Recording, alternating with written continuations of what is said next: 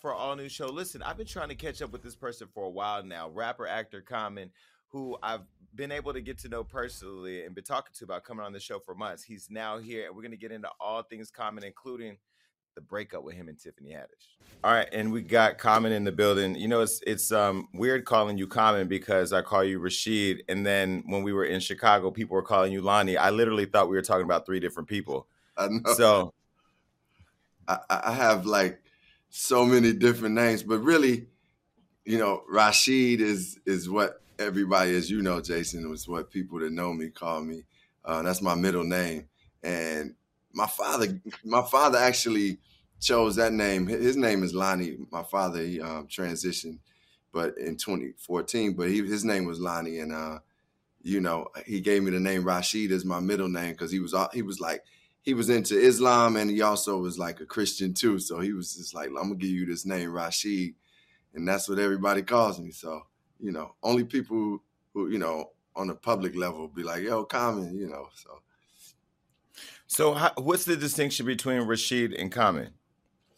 Well, I think, to be honest, the more I'm starting to live and grow, I feel like it's starting to be more of a distinction. Meaning, Rashid is like a little more.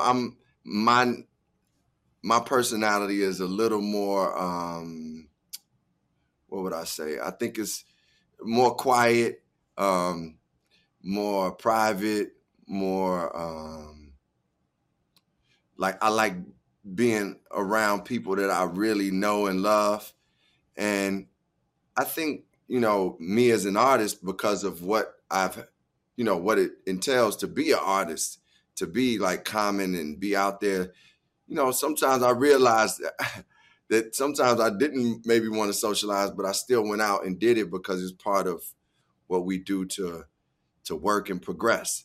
But I got to say, Jason, there's never been a real big difference between, me being Common and Rashid, like meaning that it's times when I'm on the street and I'm just like, if somebody greets me, I'm gonna talk to them like I know them in a way. I know they greet me because they know me as Common, but I don't think it's like a big difference, like where I got this big whole different persona. I just think when it comes to performance, I think the line draws just when it comes to being more private. Rashid is a little more private. One thing I always tell people when I let people know I know you is that when first of all, the first time I met you, I don't think you remember this. I'm going to tell the story. I was probably about 300 pounds and trying to work out. And I used to go to this gym called Crunch. You used to go to Crunch. The trainer I signed up with was this crazy white dude who was like a military guy. I don't know. And he happened to be training you the first day that I came to work out with him. And you had this green tracksuit on, and you were fit, and I was overweight, and he was going in between both of us, and I felt like I needed to keep up with you, but there was just no way because you've been serious about fitness for a long time. I literally thought I was going to die that day. And I think my obituary would have said Common killed me because I would have had to be extra. But I've since lost the weight, and I always tell people the one thing I feel like about you from that moment to getting to know you personally is you're very present and very disciplined in what you do. Like when you talk to you're very, it feels like sometimes we talk to people and we're not really giving them the real attention. Like we hear them and we see them, but we're not really like interested in what they have to say. But I really feel like when somebody talks to you or they're with you, like you really are giving them the time and attention that they need to connect. And I don't know, where did that come from? I feel like I'm a people person. I love people and I care for people and I care about people's feelings and honoring and respecting human beings. So like I said, whether I know you or don't know you, obviously people I'm closer with, I'm gonna have more time and energy, but still, if I met you at that gym and we struck up a conversation, I'm just going to talk. We working out together. We in this together. I think growing up in Chicago for me was a real good lesson on being a human being, being a Black man, being a child of God, being authentic to who I am. And I think part of that came with just, one of the results was like really being able to relate to other people, no matter what walk of life they're from, and be able to be myself around those people.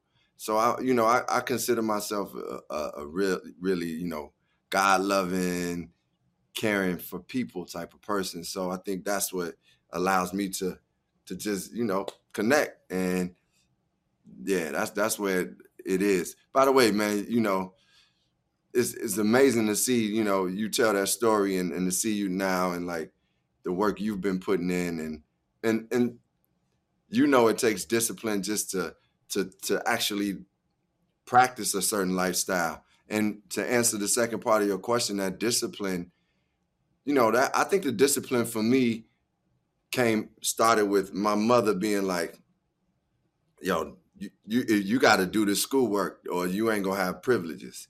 And along with that, I started realizing in life the things that I wanted to achieve. Once I started getting some like dreams and visions for myself, the things I wanted to achieve would take some discipline.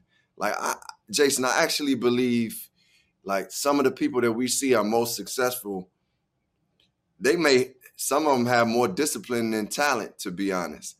And no, don't get me wrong, you gotta have some talent to get to certain levels of artistry and those things. But discipline is such an important part. I mean, we know about it from me, Michael Jordan to Kobe Bryant to LeBron James. I'm a big basketball fan, so that's why I'm using them. But, I see it from different musicians I know, different actors I know. And discipline is a key to reaching your vision and dreams. So I think, once I had a dream, I was like, man, I got to apply myself. I got to discipline myself to get there. You talk about basketball. We went to the All-Star game in Chicago where you were what was your official title with that? Because I felt like you were the conductor. I don't even know basketball like that, but I felt like you were so proud that it was in Chicago, that your performance was amazing. Your energy I felt like you put it on. Did you produce it? What was your role? No, I mean, I honestly did feel like an ambassador, and it's two things that I really, really love is Chicago and basketball. So it was like the best of life for me, to be at home. A lot of my friends came in town. You all were in town. You, Tiff, my daughter. It was like just a good time. And, I was able to play in the celebrity game. I was able to, be a judge in the dunk contest. And then, we created a piece. Like, I couldn't even describe exactly what the piece is. It was like a mixture of spoken word with live performance, theater type of introduction. I was basically hired to introduce the players and come up with an introduction for the All-Star game. And what we came up with, because I'm, been in the theater and as an actor, I wanted to do something different. And as a writer, I'm an MC, I'm a poet. So I kind of like wanted to combine the two and just tell this story and also pay homage to Chicago. And we did that. And then I introed the players with rhymes to their names. And I wanted to make it something that it was amazing. Thank you. It was amazing. Thank you. And I felt like you, Chance, Obama being there. I mean, I just really felt like y'all all really showed out for your city. It was, I keep trying to tell people, yeah, there was a lot of star power there and all that, but I got lost in just how magical the whole city felt. And I feel like at times Chicago gets a bad rap, but every time I've been there, I mean, of course, I know we see the headlines, but there's also another side of Chicago that you don't see. And I think it was that. And I think it was the spirit of the people that come from that community that really pours back into it. And I thought you guys did a great job putting on for Chicago. Yeah, thank you. I mean, I'm so glad you felt that energy, because that is what a lot of Chicago, that's a lot of what we are. Like it's a soul to the city. It's a warmth to the city. It's a love and it's good people and it's good food and it's a beautiful city. And of course we have our issues. Like many other cities, ours has been at high levels just because of just the culture in itself. But we don't highlight the things of the beauty of Chicago, man. When I think about like the people you just named already, that is like whether it's Chance, Obama, but then you got the Oprahs, you got Minnie Rip. I'm going into history, like music. Mhm. Minnie Riperton, Shaka Khan, Maurice White from Earth, Wind and Fire. We got Kanye, we got Lupe, we got like just some incredible people that have come. And like I remember, man, like when we had our first black mayor when I was going to 8th grade. I think it was 8th grade. His name was Harold Washington. And he was just this pro-black mayor of a city that we knew was really racist, the city overall, like the powers in the city. But he brought, man, such black pride to our city and just hope. And actually, Obama got to work on his campaign like at one point.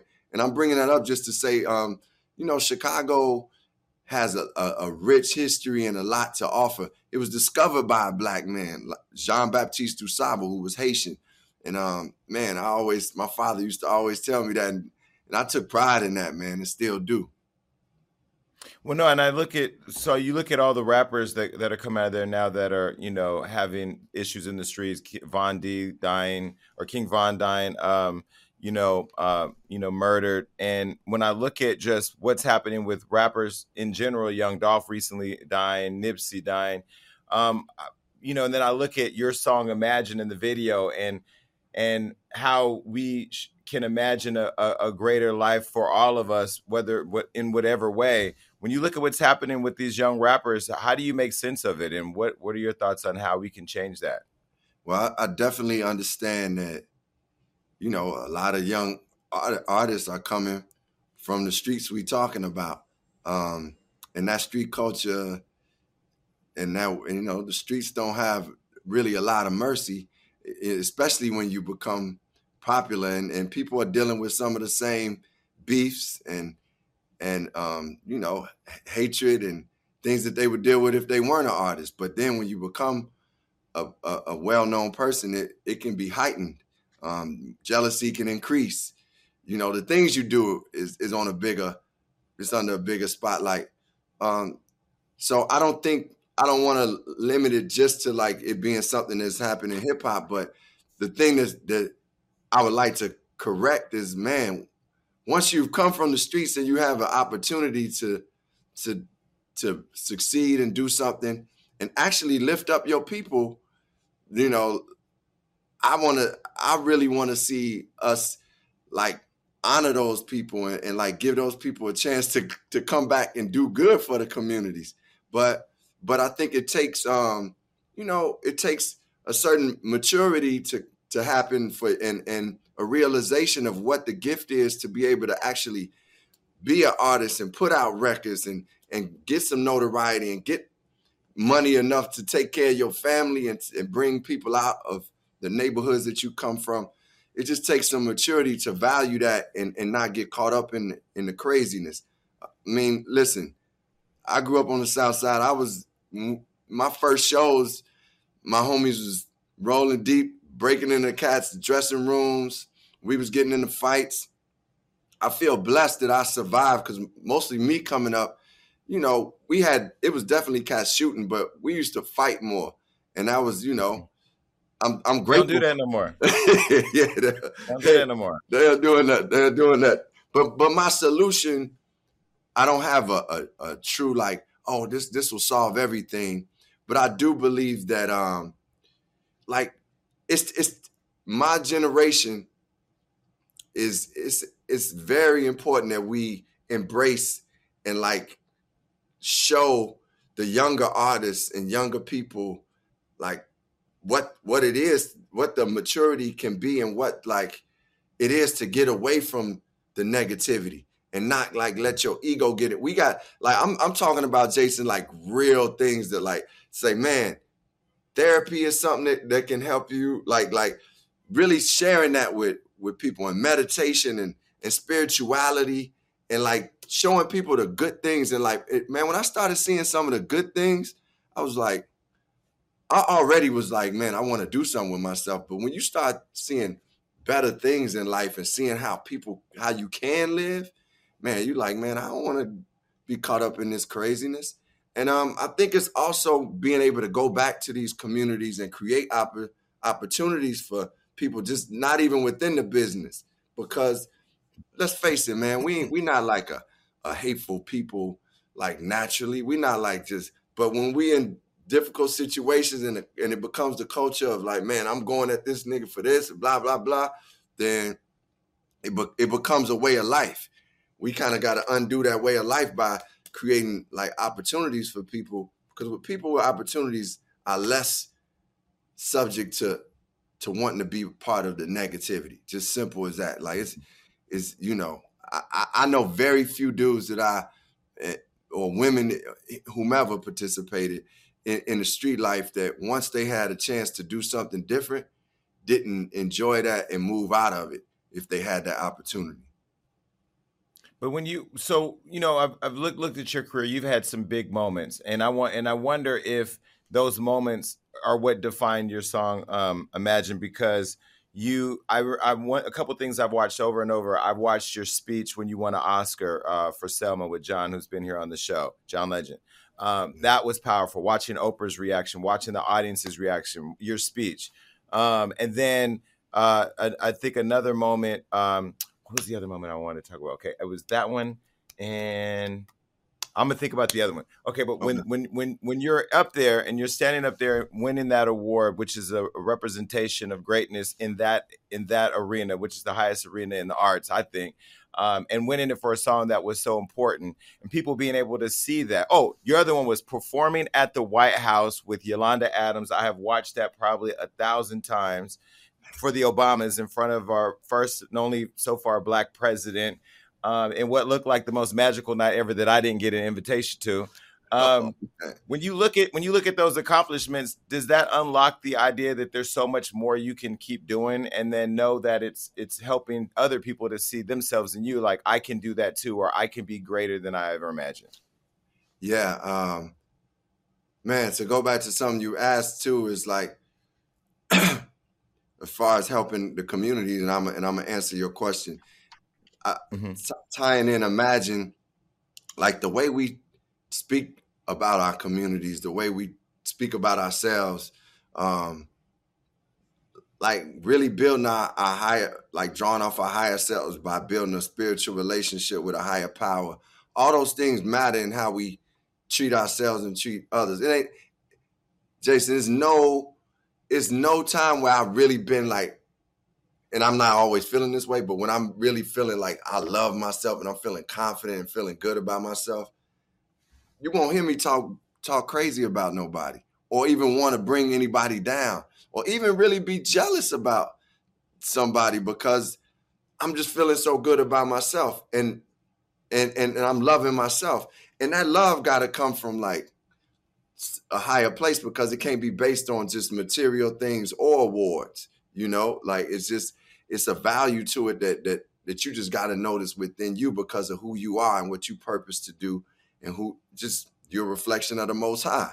So to answer your question about imagining, man, once I like, it was some moments in my life where I felt like transitioned me to realizing that the more I seen myself doing things and the more I spoke it happened.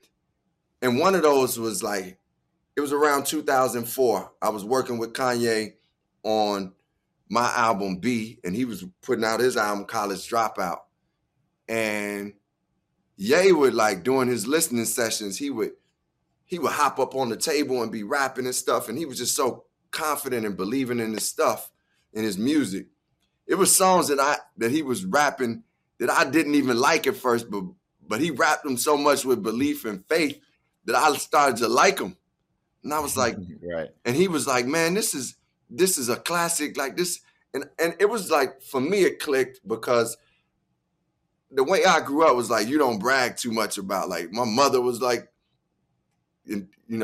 instilling that in me, and what I realized what Kanye was doing was what I think Muhammad Ali did. He was speaking things into existence. He was claiming his greatness. not being afraid of his greatness.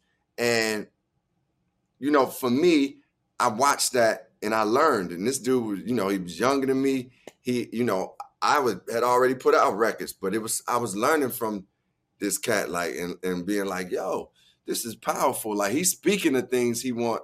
And I started, you know, saying, oh man, it's okay to embrace my greatness and see what I want to be and say it. So I started like really applying that and, you know, having my own prayers in the morning, ways to applying it along with the discipline. And that ended up being like me eventually saying, man, I want an Oscar. I want Oscars. I want these things, and not being afraid to say it, and really, you know, trusting that I would get there in a certain way. And of course, once, you know, to be honest, once I got on that stage, you know, prior to that, but getting on that stage was like, man, it's nothing that's not within reach. And as you said, I can imagine myself doing other things as an actor, achieving those levels. Like, and then, you know, being at the White House, that was going to the White House to perform for President Obama and First Lady Michelle Obama, from the poetry event that I did to the party you talking about, which was an incredible party. I'm sorry you wasn't there because it was amazing. But in fact, D Nice was DJing and rocking just some of the rawest hip hop you would hear, Mobb Deep, MOP, and then going to I heard about the party that we didn't see. We saw the performance. I heard about the party. Yeah. I know Latifah was there. I'm gonna ask you about Just Right too, because everybody wants to see that. I'm mad. I don't want to. Carney Orlando, you owe me something for that. You owe me for something not invite me to the party. Yeah. But that being said, like being around, you know, and seeing, first of all, just seeing the first Black president, but then me knowing, okay, I'm participating in something with the first Black president. Well, man, it's no limitations. And that's exactly what I want, like people, younger people, to look at me and be like, oh man, I can do anything. Like, and I really do believe they will go further than what I've done and what we've doing, Jason. But we truly have to, you know, set that bar and be an example. Because one of the only reasons I believed that I could do certain, like even win a Grammy at first. The first time I realized I could win a Grammy was because the Roots had won a Grammy. And the Roots was my guys. And they were like, you know, more of a left type of group as far as, you know, it wasn't mainstream music that was getting played on the radio. It was artistic music that was more of an underground following. And that's what I come from. And I saw them win. I mean, I was there and they invited me on the stage. And at the time they beat out like Fat Joe and R. Kelly, DMX, Puff Daddy. I was like, what? Like they wanted, I was like, yo, like, and at that point I said, man, I can actually win. So I can win a Grammy. And my point is, seeing somebody doing it is very important. That allows you to know that, man, this is reachable. But I also have to say it's important that even if no one has done it, you also have to realize you can do it too. Like that's where the power of imagination, and that's why I even created that song Imagine, was like I've been deep into this book called The Power of Imagination, and just talking about how everything we create and everything that is created comes from the unseen initially. Even when it says, you know, if you go to the Bible, it says God created the world, like, you know, out of darkness, he created light. So light wasn't even there if you go from that philosophy. Or if you just think about these computers, somebody had to see this before it became. Michael Jordan had to see himself like flying before he did it. And he just worked to get there. So I think that's a real strong connection to us getting to where we want to get to, is us seeing it even before it physically exists. So you talked about Kanye West. You know, he recently sat down with our friend Noriega and did an interview that broke numbers. The interview was wild. And he said a lot about John, his legend. He said a lot about Big Sean, biggest mistake of his career. When you look at the Kanye today that we see in the headlines where, slavery was a choice. These sound bites that just penetrate the internet beyond anything. And then you look at the Kanye that you were in the studio with. How do you make sense of all that? Well, Jason, I have to say that Kanye has not changed the way he expresses himself. When I met him at 19 years old, I met him through No ID. Kanye would sometimes come to my basement. That's where I had my apartment. I had owned a building in Chicago and set up an apartment. Kanye would come to the basement sometimes and he would be rhyming with me, freestyling, and my homies would be around and Kanye would say something like, "Man, that shirt is whack, man." Like, like to my homies, and they'd be like, "Hey, Rosh, I'm gonna have to whoop this. Yo, I'm about to have to smash this cat. What's up with that?" And I'm like, "Yo, chill out. The dude just he hasn't. I ain't used the word no filter, but that's just him." And I never felt like his intention was to hurt. It was almost like a gift and almost like a default that he just spoke his mind unapologetically, didn't think about who was around. I honestly admire the quality to a lot because I feel like the one thing that you can say is he lives in his truth. Whether his truth might even change, like my truth changes. So, like if his truth changes, he will acknowledge that and speak it. That's my brother. I love him. He called me something he said. I guess he's like a light skin. I'm followed by the Democrat.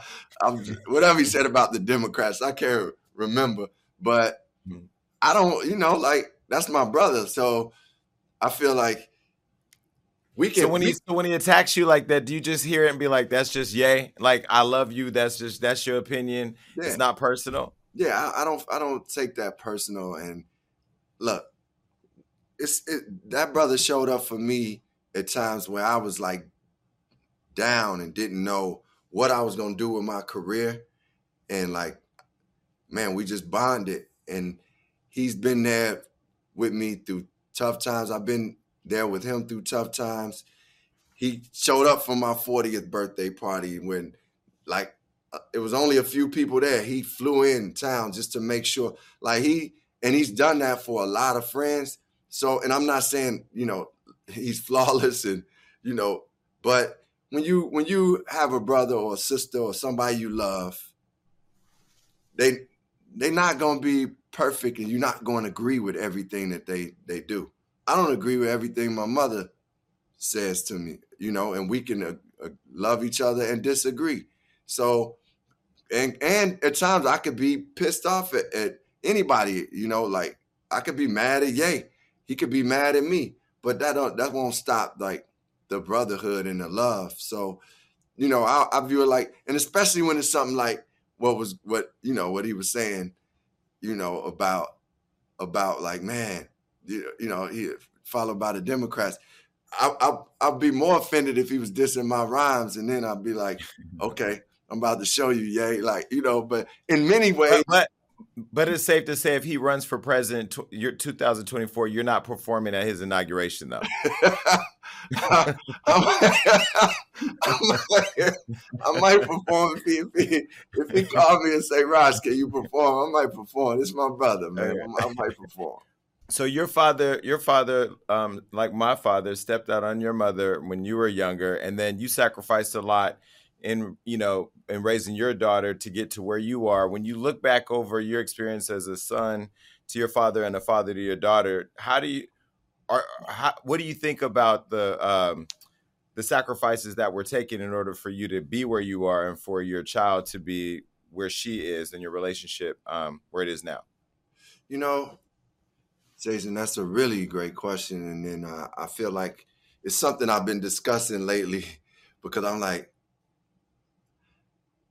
my daughter is, man, me and her just continue to get closer. And as she gets older, it's just like a even more fun relationship and a more, like I listen to her, but I've been listening to her since she was younger because she has some type of wisdom that I feel like you could learn a lot from children, to be honest, is why I listened. But I realized that the work that I put in to like fulfill my dream, because I don't want to, a lot of people say, man, I just doing this for my kids. And that's not solely the case for me. I was also pursuing my dream. And I also was doing it to make sure I could take care of my family, including my daughter. And, essentially my grandmother and whomever else may need finances at this time. I feel like I made some good choices. The only hiccups I feel that I had with that, as far as being a father, was because Amoye, my daughter's and her mother and I, like many baby mother, baby father, were trying to find our way and find out how to relate as parents, being so far away and like just mentally far away and just not being in like a family setting. It took time for me to be able to actually be a father in the presence of a father, like the true presence. And it took some struggles that we went through, like as she got older, and I talked about it in the book, how she was really like, well, you should have did this and did these things for me. Some days I'm like, because when she calls me and she's like, look, Dad, I need to take this trip with Kennedy, which is her best friend. I need to take this trip to go here. And I'm like, cool, I got you. I feel like that's where the balance has come in, meaning some things that she might have felt she missed. I feel like I'm able to provide now in a way that is helping to fulfill her. Like she graduated and went to Thailand. I've never been to Thailand, but it's like to be able to provide those things are very valuable to me. For my daughter to travel places that I don't go to, and she's in law school now. Like she don't have to worry about that. And it took that work, because at the time she was born, I didn't know where my rent was coming from. I actually was about trying to transition from one label to another. I was putting out 12 inches to feed the family, 12-inch singles and doing show to show, as the great Andre 3000 say, living check to check. You don't move your feet and I don't eat. We like neck to neck. I was in that space. So, I feel like, I could have always been better in certain areas, but I feel like it balanced out now. And my daughter, she knows the truth. And my relationship with my father really balanced out eventually too.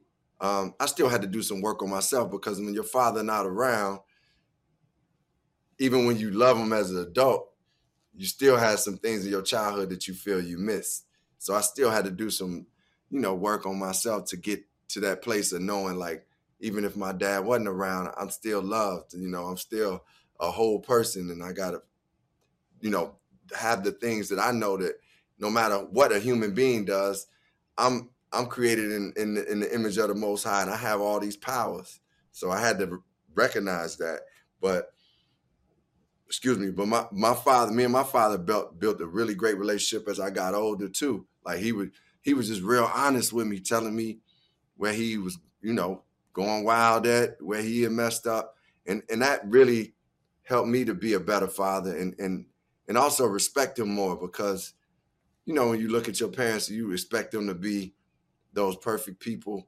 Him being like, man, I wasn't perfect and I was messing up over here and doing this wrong. Then I was, it made me love him and respect him more. So I learned from him. I worked to be a better father myself. I feel now my daughter might give me an A as father, or A-. That's good. No, so you talk a lot about your journey with love, your father, your relationship with your daughter in your book, Let Love Have the Last Word. Recently, you broke the internet. You and Tiffany are over, and I'm like the kid who don't know why the parents are separating. Here we are. I felt like as many people were a part of your relationship, because you're not just because you're a public figure, but I have the opportunity to be closer to both of you. What happened? That they're saying that it was this busy schedules, but I mean, you're both gonna just keep getting busier. You're gonna keep getting busier. What happened? Yeah, well, first of all, I want to say like Tiffany, as you know, is for me like one of the best people I met in life. Like one of the the best hearted and most authentic and caring people that I met in life. And that's what made me love her and be in love with her and want to be in a relationship with her and grow with her. And we, as you said, as the parents, we had a real healthy and loving relationship. It probably was the most mature relationship I have been in a relationship, meaning the communication, the respect, just all around, man. And even from the standpoint of dealing with the pandemic and being around each other and like communicating and knowing how to navigate that. Because a lot of relationships that I honestly have been in, I've been on the move because, you know, it's just me and that person we both have professions. Well, I think once Tiffany and I got back on the move, it really didn't allow for us to spend as much time and put as much energy into our relationship. I don't think the love really dispersed. I just think it was just like we weren't feeding the relationship.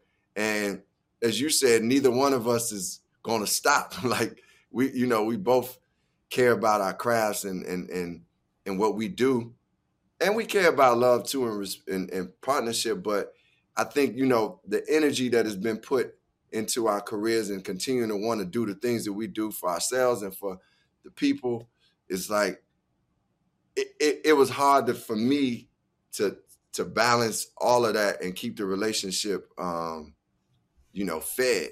And I think I had to come to the understanding that and we came to the understanding it was a mutual thing, essentially, that we came to the understanding that like this is what's going to be best, like for us to still continue to love each other and be there for each other, is to not be in a romantic relationship, because we won't be able to get to that. And I don't want to be 1 foot in, 1 foot out.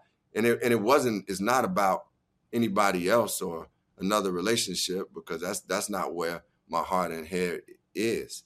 It's just really, honestly, is actually committing to so much work that we do that is hard when the other person is working just as much, to actually give time and love and nurturing to the relationship. But you're big on sage and cleansing space and really, the chakras of the world. I know that, I don't know if you're the one who inspired her to do it, because she inspired me to do it. I was walking through my house saging one day, and one of my friends says, "Don't bring that spirit in here." I'm like, first of all, it's my house. I bring whatever I want. Exactly. But what couldn't y'all have saged the schedule, something? I mean, was there just no way of figuring out how to make it work in the whole demand of your career? Because I mean, I don't know. I'm biased, but I loved y'all together. Man, I mean, I feel like our energy is great together, and I feel like we discussed it. We kind of gave it time, and I think, like, for one thing that because I care about Tiffany a whole lot, like, I was like, I want to make sure she is happy, and if I wasn't going to be able to keep that happiness, then I didn't want to do that. And sometimes, I do understand that, man, some relationships transition into other things, like, meaning sometimes they transition into friendships. Sometimes you are in that person's life and you all give each other what you give each other, and then you flourish and grow like into new things. And one thing I can say about Tiffany and I, like, I feel like both of us cherish and value that relationship and our relationship, and have both come out better human beings. So I didn't want to lose that. I didn't want to, like, just be like, one thing I don't do is just do things. I'll tell you this: I don't do music, love, family, God, any acting. I don't do any of those half-heartedly. None of, like, I don't do it three-fourths heartedly. I got to give my whole soul to it, my whole heart and soul. And honestly, like I said, it's difficult when you putting a lot into the music, the acting, and then you going to these places and you got to stay here. Look, I'm in London right now. I'm basically gonna be in London for the next 5 months. You know, I come home for Christmas, but I'm here. It's difficult to help to try to keep, especially when somebody is filming. You know, Tiff doing her own movie for like 6 months. So it's like, okay, how do we keep this? You know, so that, you know, I think it truly did come down to some of that. So you've been in some high profile relationships, Serena, other artists, Erykah Badu. Do you think that it's time to maybe date? I mean, you're probably not thinking about dating right now, but do you think dating famous women is going to give you the love that you want or deserve or need at some point? Because the schedules are always going to be that. Yeah.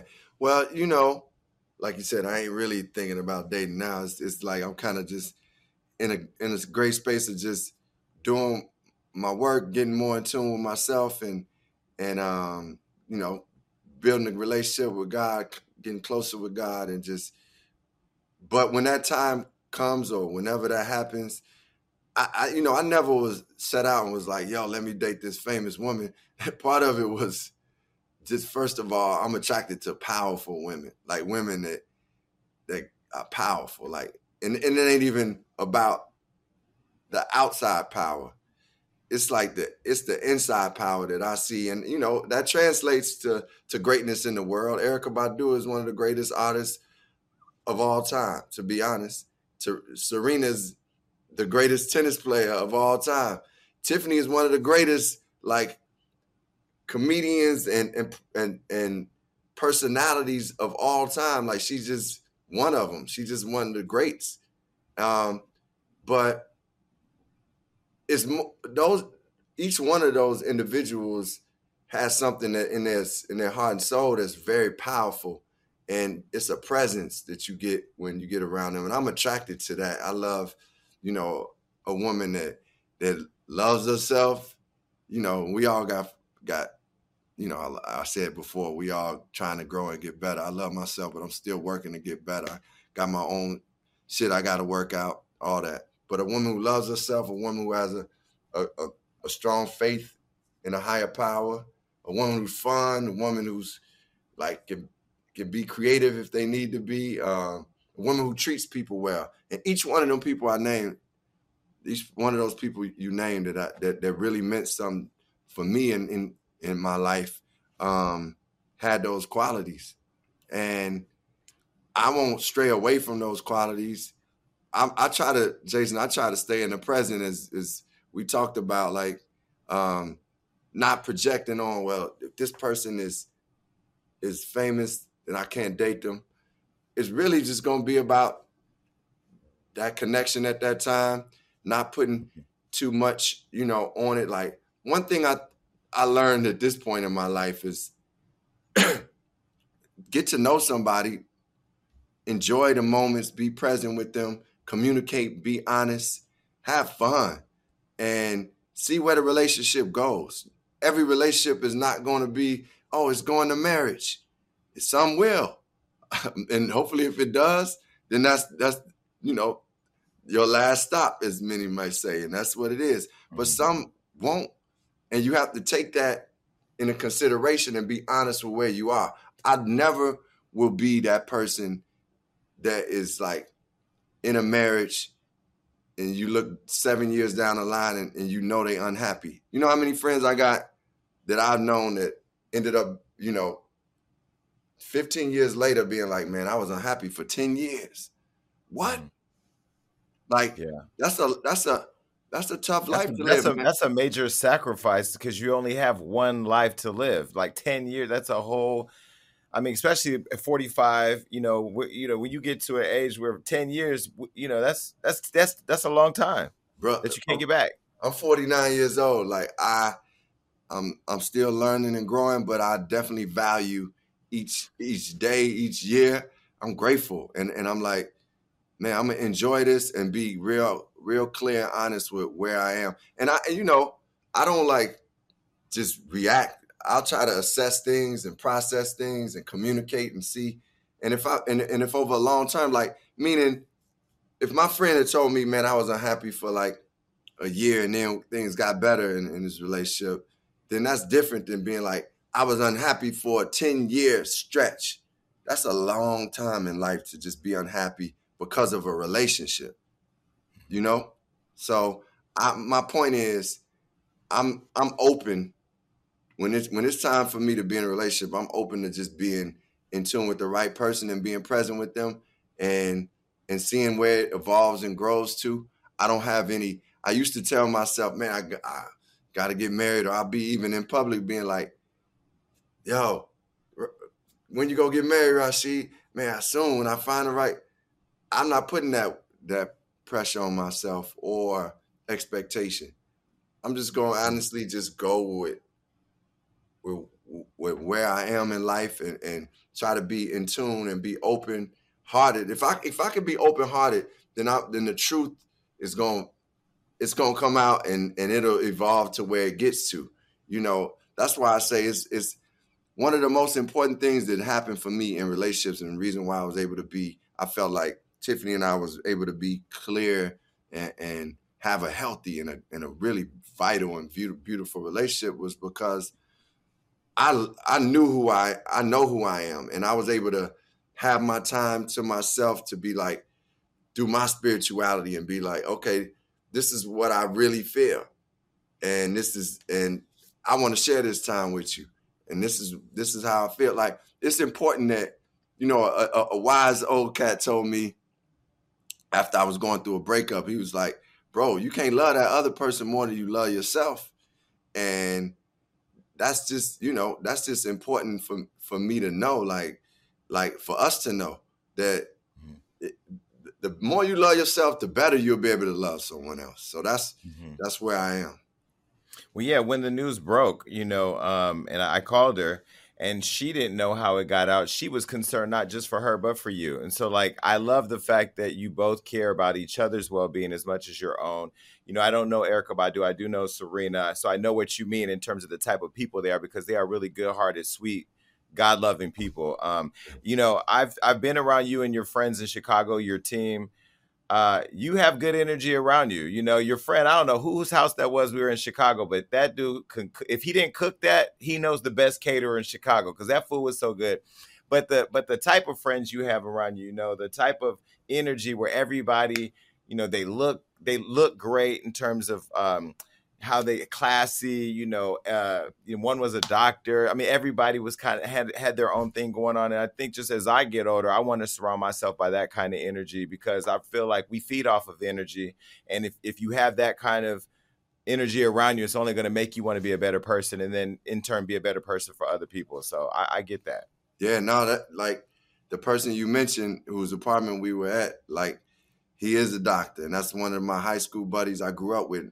His name is Marlon, Dr. Marlon Everett, one of my best friends. But we have fun. We kick it. We go out and get out on the boat. He smokes cigars. I drink my wine. We drink. We have a great time. But he's somebody I can call and talk to about things that's important in my life.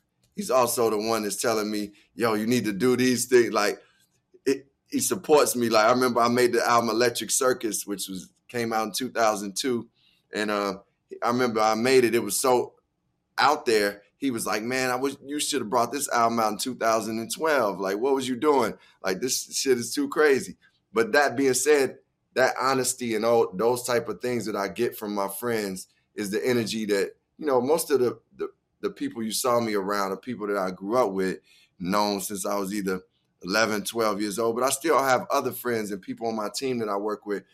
One of the most important things to me is to bring good energy around me that I can benefit from, but I also can benefit too. Like, help them to grow, help them to see other things, and just enjoy and have fun. And one of the things that my friends bring me most is just fun and support and love, man. And those cats you met, that's who they are. And man, we grew up all together, and like everybody does different things. One, Mo is a real estate agent. My boy Murray does Black men's health, but everybody's still rooted in the community. Like it felt like an episode. It felt like an episode of Love Jones. Like everybody, like that. That's what that group of people felt like. Like Love Jones, like how they all used to get together and hang out. It was cool. Yeah, no, I love that, and the thing we was talking about before is some things, my friends expose me to. Some things I expose them to. Some things they bring me back down to earth on, and some things I bring them out of, to the ether zone. Like, meaning, like, I might be like, hey, y'all, we got to take this Palo Santo. And eventually they might ride with it, and they might break down something to me that I need to know. So it's a give and take, the way all good friendships, relationships, family members, and everything should be. And man, I love them, to eternity. So I know we got to get out of here. I want to ask you one more question. I know you've done some work in my hometown of Stockton, California, and then you're very much an activist for the incarcerated. I recently worked with Congresswoman Karen Bass to get a friend of mine, out of prison, who was a first-time drug offender for 1 pound of marijuana. They gave him 8 years in Kansas City. Now, she's running for mayor in Los Angeles. Her name is Congresswoman Karen Bass. I don't know how familiar you are with her, but I would love to introduce you to her because she's doing great work trying to get people out of prison, not only on the national level, but, and really trying to build programs here in Los Angeles. But I would love to introduce you guys because the work that you're doing is important. And I just feel like people don't understand that modern day slavery really is the prison system. Yeah. And there are a lot of our people that are in there for crimes that they, committed that, now are not crimes anymore. And still they're in prison for years and years. So, I mean, I know that work is important to you. Why choose that work? That work came upon me in a way where it was this cat named Scott Butnick. He's a Jewish brother from Atlanta who was is a movie producer. He produced Old School. He produced The Hangover. This dude changed his, along with producing, he got into like prison reform work and was really doing like heavy work, and is still doing heavy work. He has an organization called ARC. He would come to shows that I had and would bring formerly incarcerated people to the shows and would be like, yo, Common, I want you to meet these cats. I would meet them. He said, I want you to come to my camp that I have for juveniles. This dude his whole life is committed to. I look at him like an angel, bro. Because when I walked into the prisons with him, people, Scott, like this dude done changed so many people's lives. Put it this way, Scott is this dude. I was at a concert, Chance was performing. President Obama was sitting there watching Chance perform. Scott had somebody on his phone, because he be giving people that's incarcerated his phone number. He had somebody on his phone. He put the phone up to Barack Obama's ear to say hi without even asking Barack. I'm like, yo, this dude, but he knew Barack, but he didn't even ask him. Barack, was like, okay, hey, yeah, what's up? He gave the dude love, but it was crazy. But Scott is that passionate. That's just the example of what he does. He's a connector. He's the one that helped take Kim Kardashian in there. I went into one of the prisons with me, Kanye, and Kim at a point. So basically, I'm bringing him up because I'm saying he had been asking me to do it for a while, but it hadn't struck me yet, Jason. I hadn't realized. What didn't click was, because I remember what changed my life when it came to doing prison reform work was I was talking to this woman named Michelle Alexander. She wrote the book, The New Jim Crow, which describes exactly what you just said, how the methods of keeping Black people as second-class citizens started with slavery, right? We were dehumanized and kept as second-class citizens. Slavery. We were not even considered human beings. Then once slavery was abolished, it went to Jim Crow. Then the Jim Crow laws got moved out and it went to mass incarceration. So when she started describing that, but then the thing that hit me was I was talking to her and I said, yeah, I respect that and I know, but I really want to stop this violence that's going on in Chicago. And she was like, listen, do you know some of this violence is tied into the prison system? Do you understand when fathers get removed from the homes, that is automatically a higher chance for the young men or women in that home to become involved in violence or around, the neighborhood just not having a father in the home. Then she talked about how people who are incarcerated come back home, and if they're not rehabilitated or they're not redeemed in certain ways, then they come back and they're not given a chance to get jobs, to get housing. I was like, yo. And so it clicked for me. And at that point, I called Scott and said, listen, take me to the prisons. We went in, met with men and women in prisons all throughout California. We've been to at least 15 prisons in California, and just sat with individuals and talked, and we prayed and we laughed and we, cried, and just went through different things of just taking in. Before I went there and tried to talk and give my piece, I went and listened. And then from that point, we decided to do a tour around the prisons where we performed. And we performed with the thoughts of just bringing joy to the prison, to people who were incarcerated.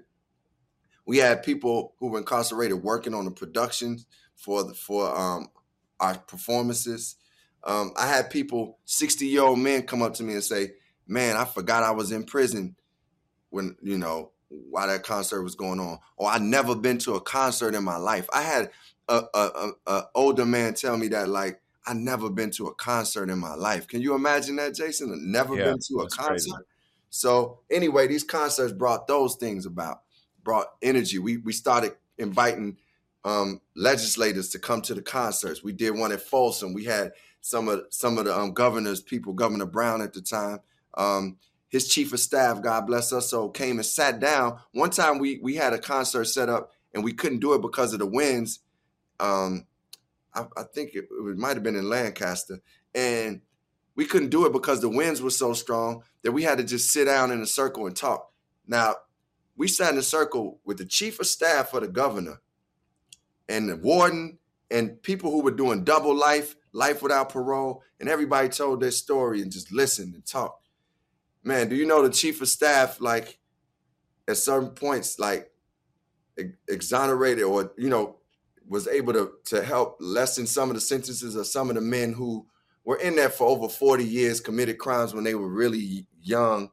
And she helped change the situation for them just by her being present and being there and being in the midst. So bringing those legislators there really helped change things.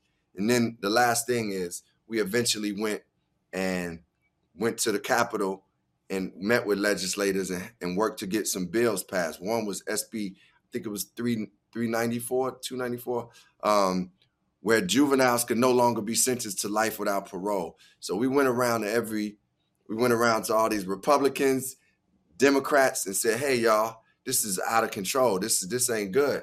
And we ended up getting that bill passed, man. And it was one of the most monumental things that I've ever been a part of. And I've seen, and as you, first of all, as people in there that's incarcerated for weed, and now that's a business, that's one of the big businesses in America, and you got people locked up for 8 years, that's ridiculous. Well, this is what I love about Congresswoman Karen Bass, and why, after even hearing you speak, I want to connect you. Her and her attorney, because she's also the chair of the Congressional Black Caucus, her and her attorney had a call with the governor and her attorney to say who's sitting in your prison as a criminal today would be a successful entrepreneur in my state. So how do we figure this out? How do we, and now they let him out, and now he's doing a lot of amazing work. So I would love to connect you. And I think you sitting those folks down allowed people to see past their reservations for getting to know another person's point of views or the optics, maybe how they see the world. So imagine that. And so we go back to the song Imagine, and I want everybody to go check it out because it was, I thought, artistically dope. I love hearing you. I mean, you're a poet, and a writer and a rapper, and it all comes through, and your creativity is amazing. And PJ was beautiful doing her thing. And also the book, Let Love Have the Last Word. I think everybody should read it because I think right now we need to find more love, especially coming out of COVID, because this world, I said yesterday to one of my best friends who's from Chicago, that it is a weird time right now, and I am trying to navigate through it all and be very mindful of the words I put into the universe, because I feel like the universe hears those words and returns that energy. But I'm very grateful. But it's also with Virgil passing, I know that probably impacted you too. There's just so much going on in the world right now. Man, there's so much going on, Jason, and I agree with you. You know, I'm careful with the words I use too, but I understand where all of us feel like a vulnerability, a confusion, and man, just like, man, can things get better? And that's where, like, I feel like we have to have our spiritual beliefs. We gotta actually think about what is love put in practice in the most difficult times, and also just go to places and where we enjoy life, where we can enjoy aspects of life and still stay disciplined in these times. And these are difficult times to be disciplined, but we can, like, with a goal in mind. Because, man, you know, a lot of things to me is like, the world is the world. You don't have to operate in the ways of the world. Like, we don't have to. Like, we higher beings in so many ways. And when we choose to, as the great Michelle Obama say, go high when the world goes low, then, man, it's a whole different thing. We have a whole different vibration. And it's work. You gotta work on it every day. Man, it's days I'll be waking up and not feeling that vibe, or I'll be at the airport and somebody do something to get me pissed off. I ain't feeling that vibe. But I've been working on myself enough to know how to get to a place where I ain't go wild at the airport.